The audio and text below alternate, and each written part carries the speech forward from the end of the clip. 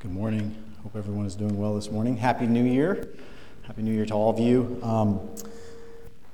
If you have a child up to grade 3, they can be dismissed to an age-appropriate service.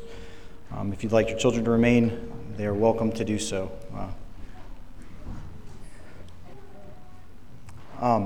So I'm Ben Parziali, as Pastor Kurt had mentioned. I've been here for a few years with Berean Baptist Church. I think I know most all of you, primarily through serving at Bistro and things of that nature. But my time, many times on Sunday mornings, is spent downstairs teaching some of the younger ones, ages or grades 3rd grade through 6th grade. So being up here this morning is a little bit new for me, as you can imagine.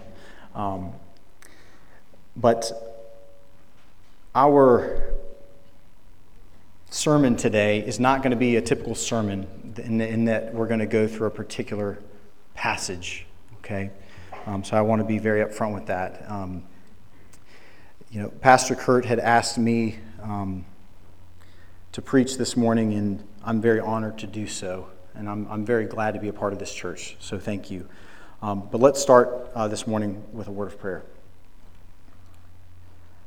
Father in heaven, we come before you now, Lord, and we thank you that you're a glorious Savior. All glory be to Christ. Lord, I ask that you would open your word this morning to us. Lord, may we be amazed at what Christ has done for us. And Lord, may the words of my mouth and the meditation of my heart be acceptable in your sight. We pray all these things in Christ's name. Amen. So I want to start. I don't think any of the things I'm going to go over is going to be necessarily new to most of you. But it is the new year, right? It's 2020. And don't worry, this is not going to be a sermon on New Year's resolutions about how to lose weight or whatever the case might be, whatever your New Year's resolutions are. But I want to stir you up as a way of reminder, as it says in 2 Peter chapter 3. And I want to start by saying, I'm just stating the obvious, I think, but our faith is not merely based upon keeping a set of rules. Right? It's not adhering to moral principles, nor believing or accepting certain facts as being true, or obeying certain commands. Right? Our faith does involve those things, but that is not our faith. Right? Our faith is not rooted in those things. If our faith is rooted upon or founded upon, based upon keeping certain rules or following some certain tradition or accepting certain pieces of information, then our faith will be empty, and we in return are going to be empty. As Christians, our faith is based upon one thing and one thing only. Right? It's the person of Jesus Christ, with an absolute trust and surrender to Him. Right? It is a relationship with Jesus by which we are brought near to God. And our hope and faith is placed entirely upon Jesus. And He is to be everything to us. So, in teaching today, there's one topic that we cannot talk enough about. And it's about Jesus Christ Himself. Right? He's the object, He's the foundation, the author, the finisher of our faith, and our faith rests entirely upon Him. So with that being said, we're going to talk about some of the names and titles that are ascribed to Christ in the Scripture and why they're important. And you're going to have to forgive me because at this situation in my life, I have a few young ones, still quite young, and I have a 5-year-old that likes to ask, what do words mean? And perhaps some of you that have young ones get some of the same questions, right? So you're having to be somewhat of a dictionary, right? I think the other day, my daughter, Anna, who's 5, says, what does maybe mean? Possibly? Neither yes nor no, okay? So I apologize, you're kind of held captive to that because that's my position in life right now is training and teaching little ones and sometimes getting requests and questions about what do certain things mean. When I hear this word, what does it mean? So, with that being said, we see in Scripture that Scripture ascribes numerous names and titles to Jesus. Cruden's Concordance, which was created by Alexander Cruden, was first published in 1737. Okay? And he had identified that there were around 198 different names and or titles given to the person of Christ throughout Scripture. I never knew that, right? We read Scripture, right? We read the New Testament, we see titles or things given to ascribed to Christ, but 198 of them is what he counted. And you're familiar probably with a good number of these names, right? So I'm not going to give you all 198, right? That might take up all of our time here. And my son, one of my sons specifically asked me, don't go as long as Pastor Kurt today. Okay? So there's no guarantee. So if we go through all 198 names, we might be here a while, right? But with that being said, right, here are some of the names, right? We see it in Scripture, right? Lord, right? Son of God, Son of Man, Savior, Master, Lion of Judah, the Son of David, Lamb of God, Man of Sorrows, Prince of Peace, the Good Shepherd, the Bread of Life, the Vine, Last Adam, New Adam, the Bridegroom, the Bread of Life, the Great High Priest, right? And the list goes on, right? There's a multitude of names that I don't know all 198 of them, but there's a lot, right? And those are just a few. So I want to go over the meaning of some different names that we see ascribed to Jesus in Scripture. And what I want to first start out with is, what does the name Jesus mean? And I think we forget or miss this sometimes, and we just read the name Jesus and just pass right through it, right? And this might be a review, but I want it to be a helpful reminder. So, when we read the Bible, right, especially in the Old Testament, names have meanings, right? Many times people are given names that describe personal characteristics, right? Or it's in a fulfillment to a specific prophecy or out of praise to God, right? We think about the names like Moses. Think of Jacob, Esau, right? Esau was born a really hairy baby. A red hairy baby, right? So he's given the name Esau, right? So names have meanings, right? Think of Samuel, right? Think of John the Baptist, right? So what does the name, or I guess I should say, does the name Jesus bear any significance at all? That name specifically? Yes, it most definitely does. All right, so what does it mean?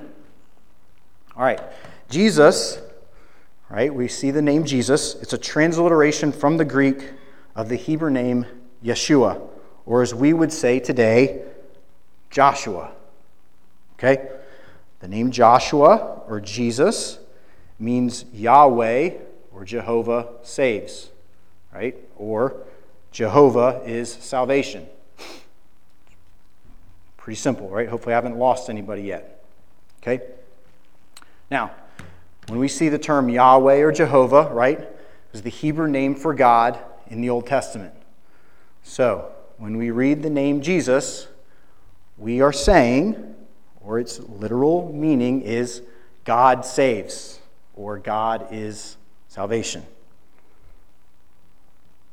All right, let's move on. Now, we just celebrated Christmas, right?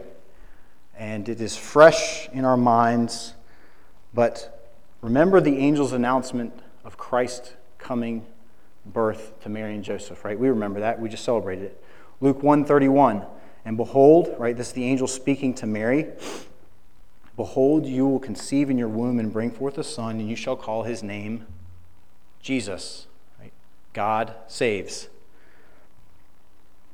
We see it also in Matthew. Right? Matthew gives us a little bit more information. He speaks, the angel is now speaking to Joseph. And she, speaking of Mary, will bring forth a son, and you shall call his name Jesus. Right? For he will save his people from his sins.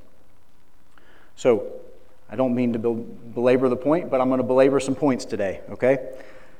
We see that before Jesus was ever born, his name was foretold to Mary and Joseph as to what his name would be, right?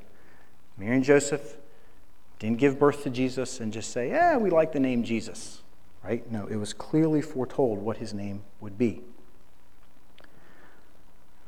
We know, right now, that Jesus' name means God saves or God is salvation. So, Matthew gives us the specific, or gives us more details, that Jesus is the appointed person by God to save people from their sins. I think that's very basic and foundational, right? But I don't want us to miss that when you read the name Jesus throughout the Scripture, it is shouting out to you, God saves, God saves. This is the one that God is sent to save. Jesus, Jesus, Jesus, right? That is the purpose, that is the whole point when we read the Scripture. All right, so let's go to the next name. All right, this one is very common, right? We see it a lot in Scripture. All right, Christ. What does the name Christ mean? Right? We see that throughout the New Testament many times. In case some of you don't know, Christ is not Jesus' last name. Okay? That wasn't just his last name. It was a title. Right? The name, or the title Christ, is from the Greek word Christos, which means anointed one. Right? And Christos is just the Greek translation of the Hebrew word for Messiah. Messiah also means anointed or anointed one. Right? This is of huge importance. Right? We're not Jews, but the Jews understood this. In the Old Testament, it regularly speaks of a coming Messiah or an anointed one. And the Jews understood that there was only one anointed one, and they were waiting and looking for that one person. Right? And very early on in the Gospels, Jesus is declared to be Christ. Immediately on. Okay, so let's look at that real quick. All right. As I said, Christ means the anointed one. And Matthew, in Matthew 1:18, says, now the birth of Jesus Christ, there's our word, was as follows. All right.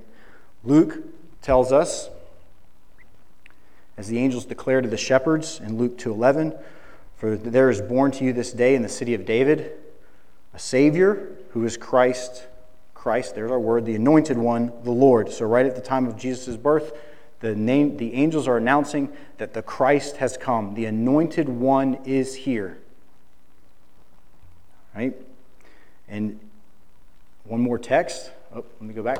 Right, Luke 2:26. Simeon is waiting in the temple. Right, it's been revealed that he would see the Lord's Christ, and it says this: and it had been revealed to him, speaking of Simeon, by the Holy Spirit, that he would not see death before he had seen the Lord's Christ. Right, so immediately on, at the birth of Christ, at the announcement of his coming, Jesus is also identified as Christ. Right, he's given the title of Christ, the Anointed One. Jesus himself also warns his followers that many will say that they are the Christ. Right? Matthew 24, verses 4 and 5.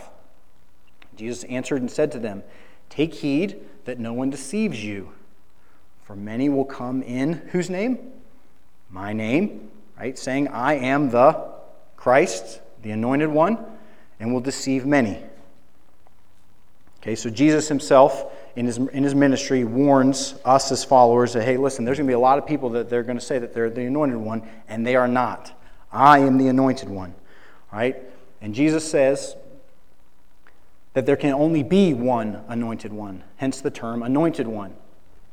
Right? I think hopefully that's clear. There can only be one Anointed One, and it's him.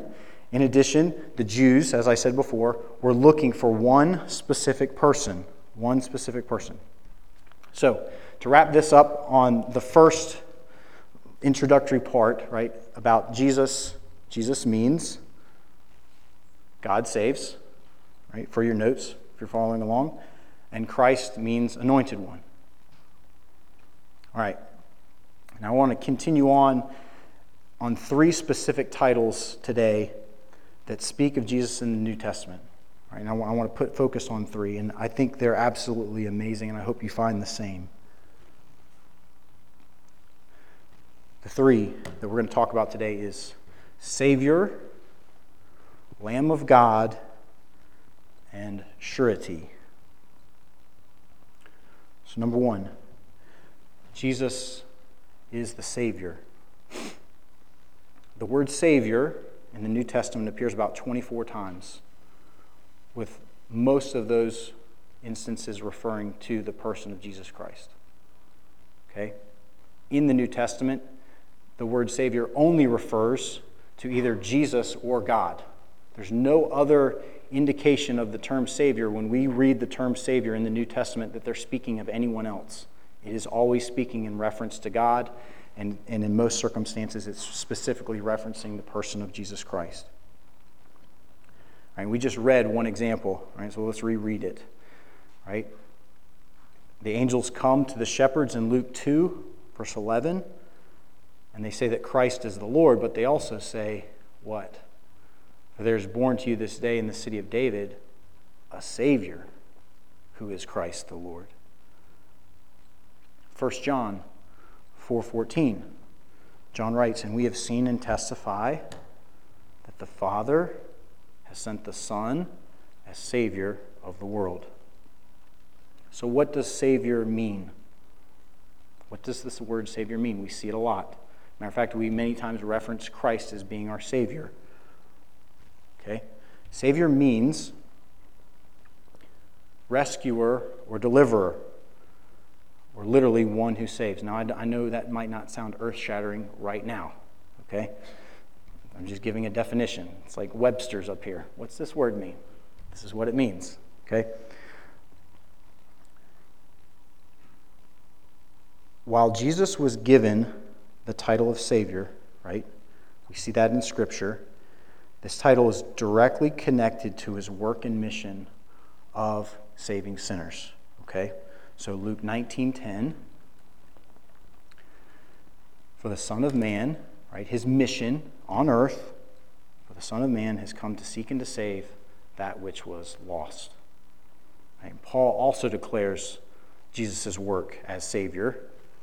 He says in 1 Timothy 1:15, it is a trustworthy saying, deserving of a full acceptance, that Christ Jesus came into the world to save sinners. Okay? So Jesus is given the title of Savior. He's given the work of saving.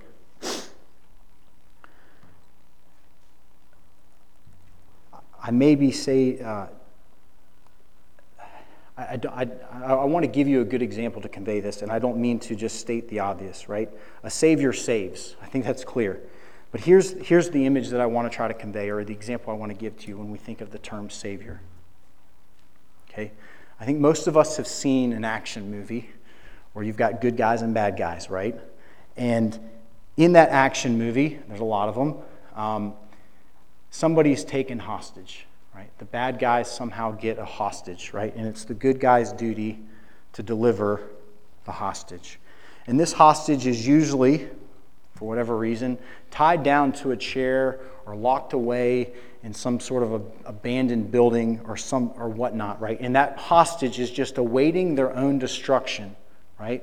They're awaiting whatever their captor is going to do. And then throughout the movie, just like all good movies, a hero comes in at the perfect time, defeats the enemy, and then rescues the hostage. Okay? It's a very, I think, if you've watched action movies, you know exactly what I'm talking about. And there's probably a number of them that come to mind right now. But in a similar way, right, each of us has been bound, locked away, but with our own sin, with no way of escaping, have been taken captive by Satan. There's no possible way for us to release ourselves, right? We're the hostage unless a Savior, a deliverer, a rescuer comes who is powerful enough to defeat our captor and save us from our impending destruction, right? This Savior is Jesus and only Jesus, right? So if we were locked away, right, and you had no one can hear you, you're just waiting for your own destruction to take place, right? You would look for what? A Savior, a rescuer, a deliverer. That is Jesus, right? We are bound by our sin, right? Satan holds us captive, and a one stronger than Satan must come in, right? To defeat Satan and free us of our sin, free us right, from our entanglements and bondage to sin. So, for us to doubt or to think that Christ is not willing, nor capable, or unable, or incompetent to save us, is slandering his own name. Slandering his own name. It's defaming his own character, and it's questioning the work that he came to complete. Right? Think about that. It is an utter mockery and an insult for us to question whether or not Christ can save someone. Right? And I think we all have sometimes been there, that some person just seems so lost and so far out, and then we go, there's no way that God could save them. There's no way that Christ could save them. Well, when we say that, we're mocking Jesus, because his whole purpose, his whole work was to save. I guess another point, hopefully this is helpful. If you ever witness to someone and they want to say to you that Jesus is a good moral teacher, we need to refute that claim. We need to refute that ideology, because they haven't read the New Testament, right? Multiple occasions, 24 times, right? Jesus is specifically identified as the Savior. He's identified as the one who saves. So don't let someone tell you that Jesus was a good moral teacher, because he wasn't. That was not the work he came to do. He was not the work that he came to do was not to teach. The work that he came to do was to save.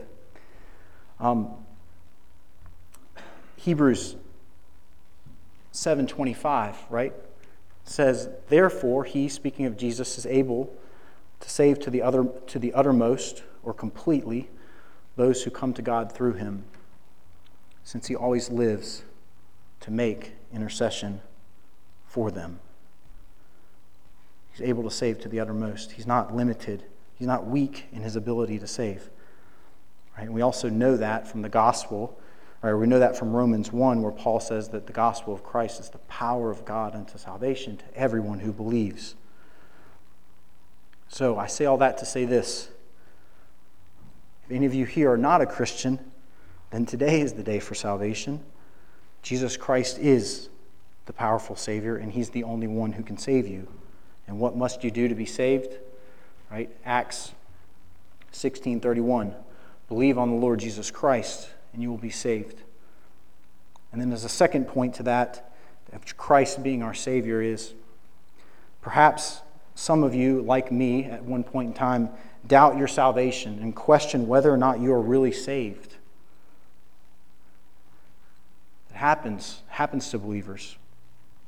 If so, then perhaps you've just may have forgotten the simplicity of the gospel. Right? Do not seek to settle your salvation on your own feelings, or seek some sign or powerful or dream or powerful impulse. Right? If you're seeking a sign, the sign's not going to save you. Your salvation has already been settled upon the reality that Jesus Christ is the Savior. All that we have to do is trust him. Right? We cast all of our faith upon him, because that's what he says that he'll do, is save. That's what he came to do, is to save. So hopefully that's an encouragement to you if you're struggling with your salvation. Don't lose sight of the simplicity of the gospel. Jesus came to save. That's what he did. That's what he does. All right, so Savior, right, we talked about this, means rescuer, deliverer. So let's move on to the second one. Jesus is the Lamb of God. All right, Jesus was referred to the Lamb of God, or to the Lamb, multiple times in the New Testament. The book of Revelation has numerous instances where the title of Lamb is ascribed to Jesus. But there's one particular passage I want to mention. Okay? And that's in John 1. John 1:29. The next day, John the Baptist saw Jesus coming toward him, and he said, "Behold the Lamb of God that takes away the sin of the world."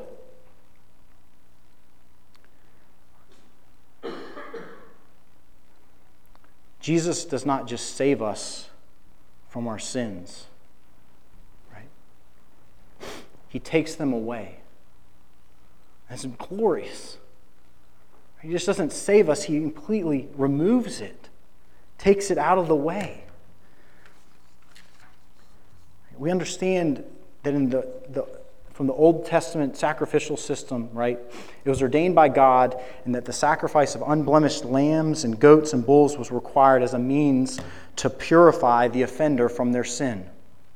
Right, that's what the Old Testament talked about. And we're not going to go into those Old Testament passages, right? But Hebrews 9 tells us that according to the law, almost all things are purified with blood, and without the shedding of blood, there's no remission. Right? There's no remission of sins. There can be no cleansing, no taking away, no forgiveness, no sending back. Right? Now, we also understand from the Old Testament that the sacrificial system was only a shadow, right? An image of the things to come. And that the sacrificial system could never, ever fully take away sins. And this is just so wondrous, folks. I hope I'm not being boring right now, because this is so wondrous, right? Hebrews 10, verses 1 through 4. For the law, having a shadow of the good things to come, and not the very image of the things, can never, with these same sacrifices which they offer continually, year by year, make those who approach perfect. For then, would they have not ceased to be offered? For the worshipers, once purified, would have had no more consciousness of sin. So he's saying, listen, if the Old Testament way of sacrificing animals could have taken away sins, then you just would have done it one time, right? And it wouldn't have been a problem. But no, they have to offer them continually, year by year, right? Verse 3, but in those sacrifices, there's a reminder of sins every year. And then the writer says, for it is not possible, or it is impossible for the blood of bulls and goats to take away sins. That's Hebrews 10, verses 1 through 4 and 5, right? So the Old Testament could not take away sin. Moving forward to Hebrews 10, verses 10 through 12. We have been sanctified through the offering of the body of Jesus Christ once for all. And every priest stands ministering daily and offering repeatedly the same sacrifices which what? Can never take away sins. But this man, after he had offered one sacrifice for sins forever. Okay? The blood of bulls and goats, as we just read, can never purify or take away sins. The writer is very clear about that. These sacrifices only covered the sin, right? Only covered it, so you didn't have to look at it as much. You didn't have to be as mindful of it. Okay, now, we just celebrated Christmas. I just said that a few minutes ago, right? But in celebrating Christmas, our family has a few family traditions, and I think this will help get the message across about how Christ has taken away sins and why the sacrificial system was only a means of covering. In our family, one of our family traditions is, ever since I was a young kid, was to have an Italian meal on Christmas Eve. We're an Italian family, we have an Italian meal. Reminded of our heritage, right? Reminded of our background. And in this meal, we have some very traditional Italian entrees. Lasagna, and meatballs, and Italian sausage, and just all the good stuff, right? Sometimes an Italian dessert. And as you can imagine, there's lots and lots of red pasta sauce that comes with those entrees or comes with those dishes. And as you can imagine, right, red pasta sauce in conjunction with children tend to make what? Quite a mess, right? And now my mother, who surprisingly, my parents are surprisingly here today, can attest to this. She puts out a very nice linen tablecloth, okay, and it isn't white, but it's like an ivory or like a cream color, okay. And this tablecloth, right, is used where this is where we eat the fantastic Italian meal. And this tablecloth is not immune to getting the red sauce on it, no matter how hard we try, or no matter how hard my mom tries. All right? There's usually a handful of spills and stains all over the tablecloth by the time the meal is done. I think you guys get that. All right. Now, our family, this is just a side note, our family does not do this, okay? Or I haven't seen them do this. But I've heard of other families doing this, and perhaps yours do this as well. Right? While eating a meal, a well-prepared meal on a nice tablecloth, if somebody spills something, one may be inclined to cover the spill or the stain with a napkin or a towel, right, for the duration of the meal, so you don't have to look at it, right? You don't have to be reminded of it. I just had this great, wonderful meal set before me, and I just spilt the gravy. I don't want to really look at that because this is such a nice setup of a meal. I'm just going to put a napkin right over top of it, right, and hide or cover the spill, right, so that you can enjoy the meal.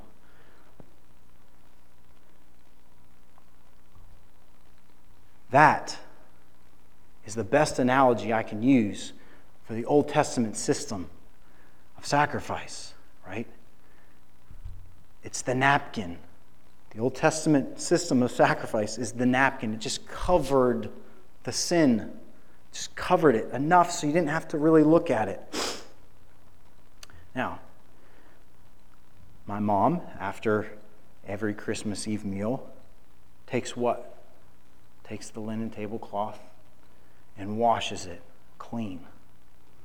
So much so that you can never see the previous stains nor ever again be reminded of them, of what happened on that tablecloth. And that is Christ, right? The Old Testament just puts a napkin over top of it. Christ comes in and washes it clean. He washes us entirely clean. There's no more reminder of sin. There's no more previous stains of sin. And that is beautiful. That is beautiful. I hope that's helpful to you all, right? Blood of bulls and goats can't do it. Only Christ can, right? And which is why he's declared to be the Lamb of God, because he takes away the sins of the world, right? Takes away all of our sin.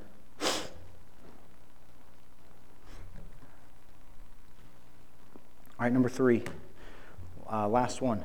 And I might be done early, Jacob, so there you have it.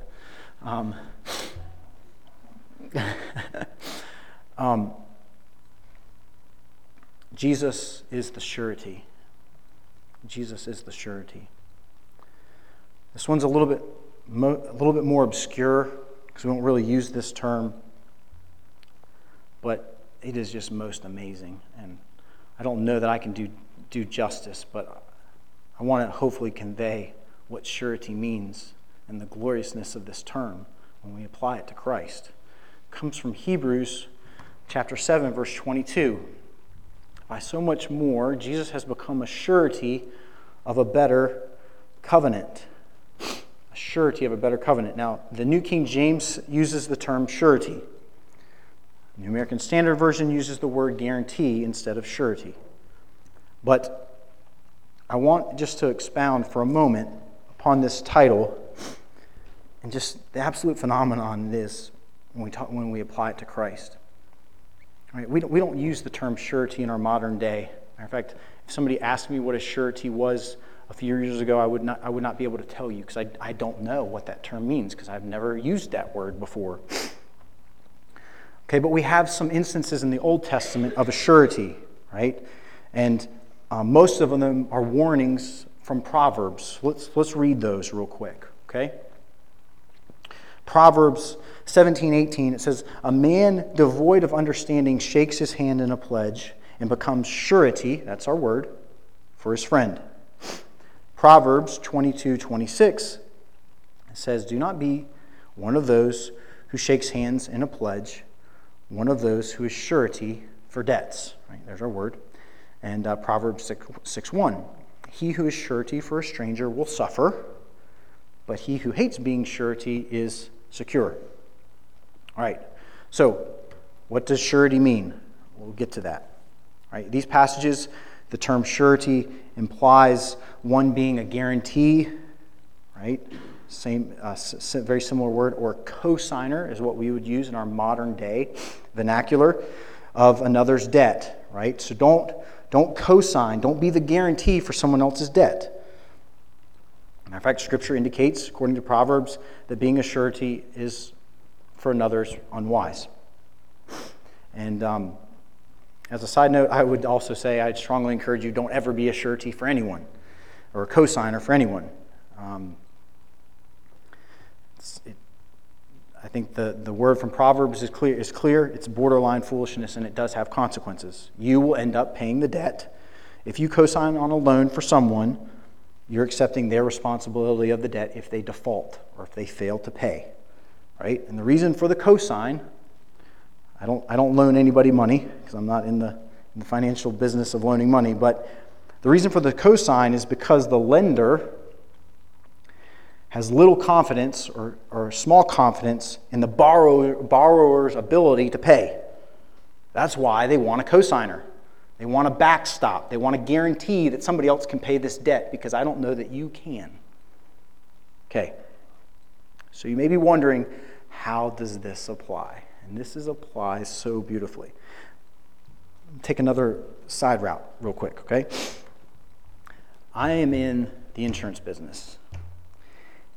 And most of you probably find insurance to be very boring. Rightfully so. I think the average person sees insurance as boring, and I would agree, okay? But there are insurance companies out there that sell a product that is called a surety bond. And maybe you've heard that term before, surety bond. Some of you might know what they are, and I'm not an expert. I'm not an expert in surety bonds, okay? I don't sell them. I don't underwrite them. But I do have a little bit of understanding about how they work, okay? And my explanation is going to be very, very elementary, okay? But hopefully it'll get the job done. All right. With insurance, all right, I'm going to go into some insurance language here. With insurance, there is an expectation of loss, okay? There's expected to be a loss. In other words, you pay a premium, the insurance company says, here's the defined ramifications that if this happens, we will pay, right? So there's an expectation of loss, meaning that a claim is going to be paid. And that's what insurance is for, right? I think we get that because we have cars and we have houses and we have to have insurance. Now, with surety bonds, it's the reverse. There is no expectation, or the surety has no expectation, the guarantee has no expectation of payment. They don't want to pay. They don't expect to pay. There's not an expectation to pay. Okay? All right. I apologize. If you think this is a yawn, wake up because this is where it gets good. Okay? All right. I'm sorry. This is like energizing, folks. Okay? Insurance. No, it's not insurance. All right? But as I said, the surety does not expect to pay. In the business world, in our daily world, surety does not expect to pay anything, okay? All right. A surety bond, let's see if we can get there here. All right.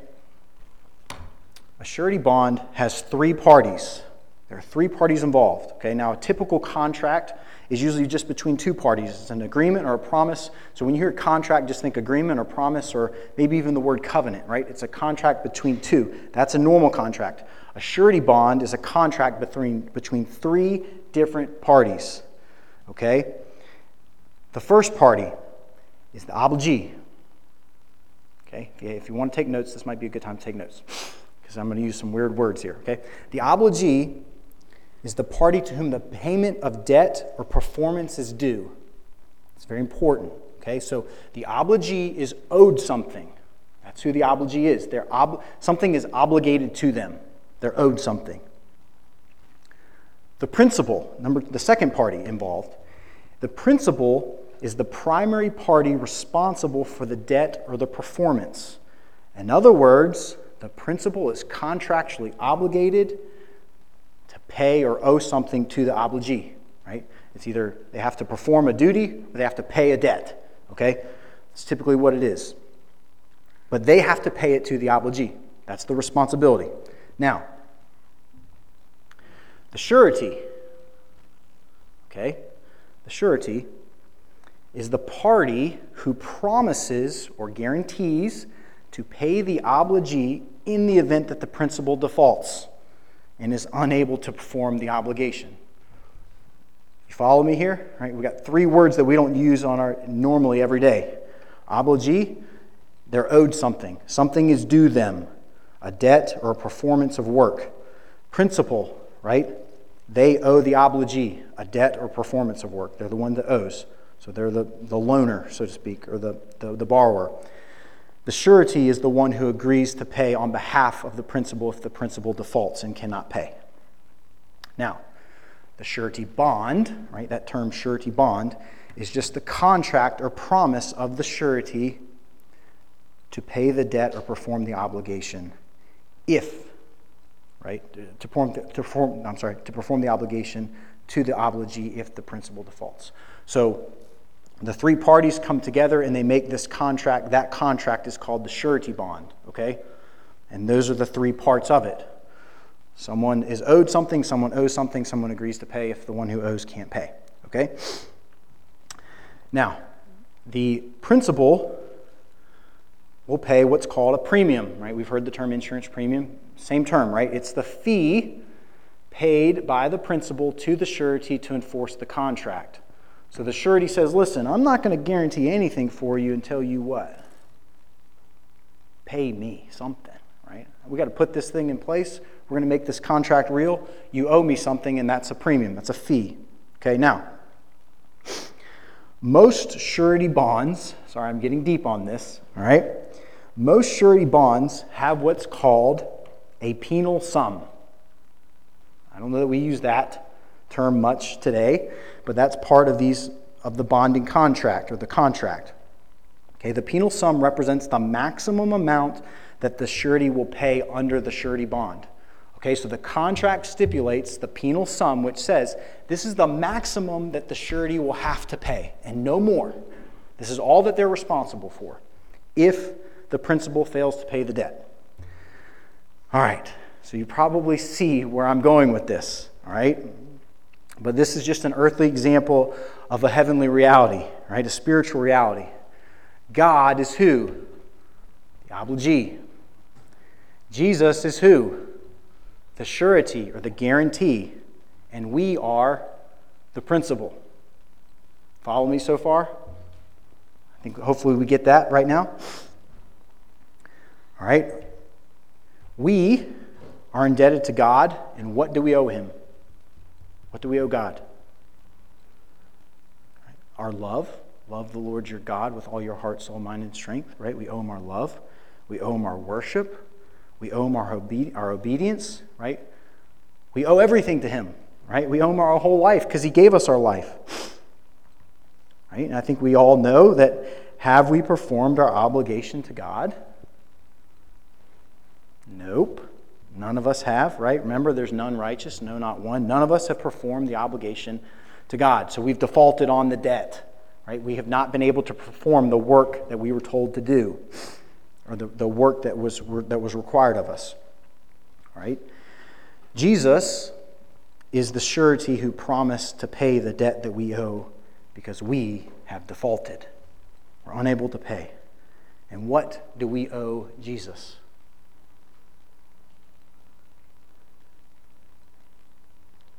I guess I'm preaching. I can't ask questions, right? We owe Jesus, right? What do we owe Jesus? We owe Jesus faith. We owe Jesus our faith, right? In believing that His promise, that He's paid our debt. Right? We owe Jesus faith. All right.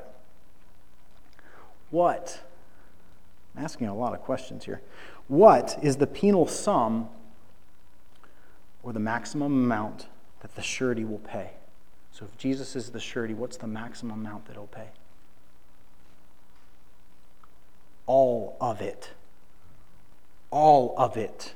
And we don't know what that amount is because it's all of it. All of our sin debt. All of it. Think about that. There's no cap on what He will pay because He paid for all of it.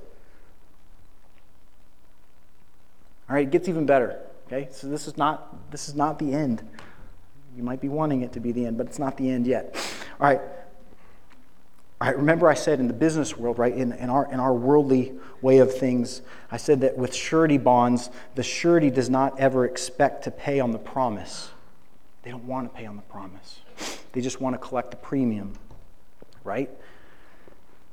And why is that? It's because the surety if you're a surety or you work for a surety company who gives surety bonds, you investigate the financials of the principal and heavily vet the principal's ability to pay the debt so that you don't have to, because it can be a large sum of money, like multi-millions of dollars in money. And it comes, in order to get a surety bond from a surety, it is a very, very strict financial qualification. All right? And the surety wants to collect the premium. They want the money, but they never want to pay on the principal's default. Right? In other words, it's 100% profit. If they can vet the principal, if the surety can vet the principal well enough and investigate all their financials and make sure that this principal is financially sound, they will never pay a dime and they will make 100% profit. Every dollar they bring in, they will never pay out. That is what they anticipate.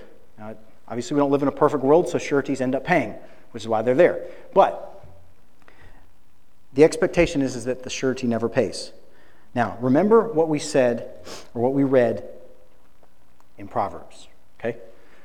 Proverbs 17:18, a man is devoid of understanding, right? If he shakes hands in a pledge and becomes surety for his friend. And then 22:26, do not be one of those who shakes his hand in a pledge, or one of those who is surety for debts. Proverbs 6:1, he who is surety for a stranger will suffer, but he who hates being a surety is secure. Right? We see Jesus being a surety for friends and strangers. And did he suffer? Most definitely. Most definitely, right? Proverbs gives the warning. But right, 1 Corinthians 1 is so clear and it rings so true. The wisdom or the foolishness of God is wiser than men. Because when we understand that Christ is our surety or the guarantee to pay our debt, we understand that he paid it in full before we even knew that we had a debt to pay. Think about that. It's amazing to think about. In other words, before we were ever indebted to him, he had already paid the debt. He paid it before our entire existence. The debt was paid before we ever existed. And he's still paying the debt for untold millions who have never yet been indebted to him. That is amazing. That is absolutely astounding. That God, Jesus, is our surety, and there's no limit, there's no cap, because the debt is still being paid for millions upon millions of people who have yet to be indebted to him. Right? As Pastor Curtis said before, all of our sins were in the future when Christ died. And he made the payment to take away sin and made forgiveness possible before we ever sinned. We have an awesome Savior. We have an awesome Savior. So let's reread this passage. Hebrews 7:22 in a new light. By so much more. Jesus has become a surety of a better covenant, right? He's become the guarantee of a better promise. Jesus has become the surety of a better contract, a better agreement. And that better agreement is all for us. Every bit of it's for us. So I want to end these two things. One, you may ask a legitimate question. How could one man suffer? How could one man suffer on a cross for a few short hours and save untold millions from an eternity in hell and pay for all their sin? How's that possible? How can Jesus only suffer for a few hours on a cross and pay for multitude millions of people for their eternity in hell? And it's this. Because that one man, Jesus Christ, is of far more worth and of far more value than all the others combined. And his payment was more than sufficient to satisfy the debt for sin. Does that make sense? Jesus is of far more worth than everything else in the universe. And so he can die on a cross and save untold millions because he's worth far more than they are. Lastly, I want to end with this because I think it's a valid question. I think about this at times. If you could have everything that you've ever wanted, everything you've ever wanted, the house you've always dreamed of, the car or cars that you've always wanted to drive, all the good food that you've ever enjoyed, all the leisure or pleasure activities that you desire, all the person that you've wanted to be married to. Maybe some of you aren't married to the person you want to be married to. I hope not. But maybe, right, you want to be married to someone else, or the person you've always desired to be married to. You want no more pain, no more suffering, no more old age. Think about it. If you could have everything that you've ever wanted, would that be heaven to you if Jesus Christ were not there? That is what we have to think about. If it would be, then it's idolatry. Right? And I know I'm preaching at you, but this is directly applicable to me. Right? As true believers, we must remember, myself included, that Jesus Christ is everything to us. Jesus is not just all that we need, He is all that we have. Heaven will only be heaven because Jesus Christ is there. We see in a glass dimly, but we will see face to face. I just want you to just rest upon that, right? Love for the world does not mean that we love God. When we love the world, it means that we love God less. If you can have everything that you've ever wanted, would that be heaven for you if Christ was not there? I hope that this has maybe stirred up and caused you to remember and bring you to a more earnest love for our Savior than for the world, right? And that we love Him more today than we did yesterday. Let's go to the Lord in prayer. Father, we come to you today and we thank you. Thank you so much for Christ as our Savior, the one who bore it all for us. And Lord, may we cry out in our heart, hallelujah, what a Savior. Who would want to save any of us?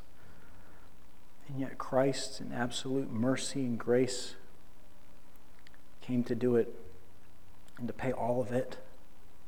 Not stingy, not just a small percentage of it, but all of it.